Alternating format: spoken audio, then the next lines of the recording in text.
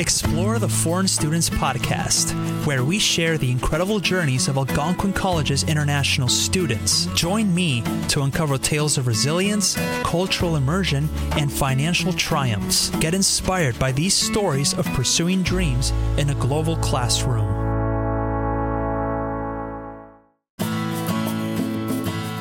Welcome, dear listeners, to a new episode of The Foreign Students, the podcast where we delve into the lives of international students at Algonquin College. I'm your host, Nacho Bompadre, and before we kick off, I just want to thank all of you for being a part of this big community and for always giving a follow-up. And as always, follow us on Spotify, Google Podcast, an Apple Podcast as well, and Deezer on your favorite podcasting platform to keep this show going.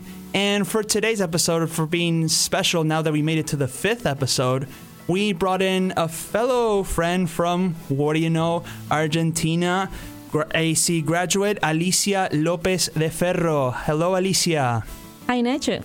How are you today? I'm very good. Thank you so much for coming here. And as we said, we have a thing in common that we're from the same country, the beautiful Argentina, World Cup champions, as always. But again, given the fact that we're starting off in this on the podcast talking about students who came to Algonquin College, we would like to start to tell us a little bit about yourself and what were your expectations of Canada.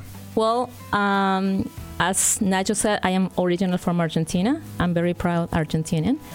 And about my expectation of Canada, they were met. I really like the country. I really like making friends in here. I really like Algonquin College. I felt that I found a community in here. Uh-huh. I like the snow. All right. Yes. That's not very common for someone who is not from Canada. So, yes. Well, I'm really happy. And actually, I have friends in here, too. That means that I am really happy about it. Well, that's good. That's nice. So, and why did you choose Algonquin College? Well, that's an interesting question. When we came to Canada with my husband, we went to Winnipeg. Okay. That I consider my hometown, actually. All right. And I looked for something related to GIS. After that, my husband found a position here in Ottawa, and we moved here. When I searched into which colleges gave GIS courses, I found this construction engineering technology first, and then I'll start studying here. Okay, That's good. And so you chose Algonquin, you got here, and we want to know, how did you find your experience as a student in terms of classes and getting by the school and also the community? You know that Algonquin College has like a big international community. We just want to know, how did you deal with that? Actually, I felt that everyone helped each other. I tried to participate as much as I could about the activities. But I found like a nice community from everyone. Everyone was very helpful, and I helped students as well. That means that, the classes, they were really accommodating us. I was an amateur student as well. Okay. And I have kids. Okay. That means that we can talk with the teachers, and they were understanding my situation, and they were really nice to everyone. Well, that's good. That's nice. That's what we hear a lot of stories about a lot of students who are already full-time parents. We have full-time moms, full-time dads, and yet when you get to meet the teachers, they understand completely the situation. And that's probably one of the many reasons why a lot of people choose Algonquin College. Would you consider that as a recommendation if you know someone who wants to get to do the experience as a student? Definitely. I really encourage people to talk with the teachers, because if you really have a reason to skip maybe an exam, it's good to talk, be sincere about your reason, and they want to be happy knowing that you're sincere, that you're honest with them. Of course. Of course.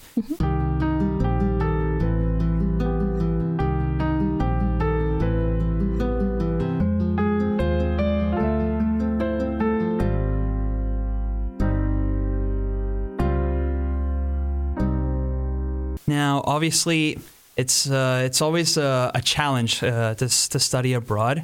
And it's pretty normal that a lot of people will feel a little bit homesick, and they have those moments that they just, they feel that they having doubts of whether, was it worth it or not.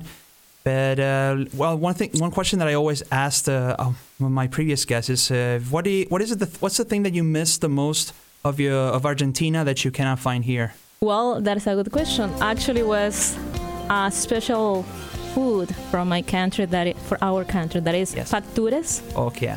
It's kind of a mix between the croissant and le brioche. Yes.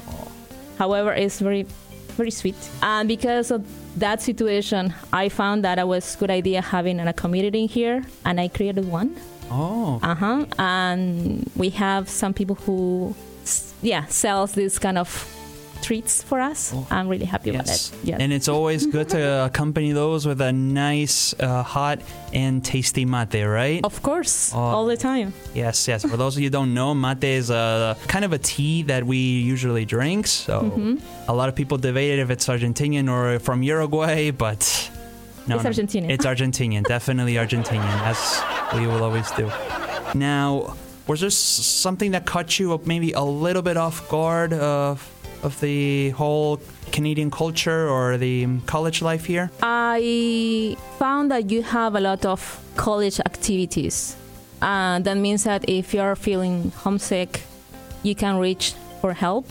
Yeah. That means that if you have a problem with anxiety, you can reach to someone, talk with the teachers too. They can help you, guide you.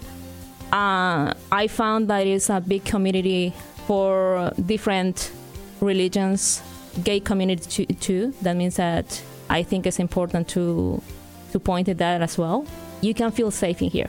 I feel that you are welcome to be in the college. Doesn't matter your point of view, your religion, or your gender.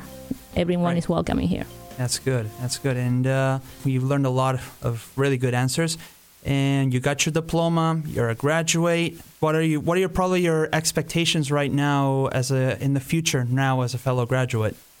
Well, I started working as a quantity surveyor. After that, as a quality assurance specialist. I really like what I studied in here. I found that I had great tools. And right now I'm looking for something more abroad. That means that could be like a solar or renewable wind energy. And I think that is the future for Canada and the world as well. All right. Well, we will love to hear that. We thank you, Alicia, for stopping by and talk about your experience and what's coming in the future. And we can't thank you enough for coming here. Thank you so much for the invite.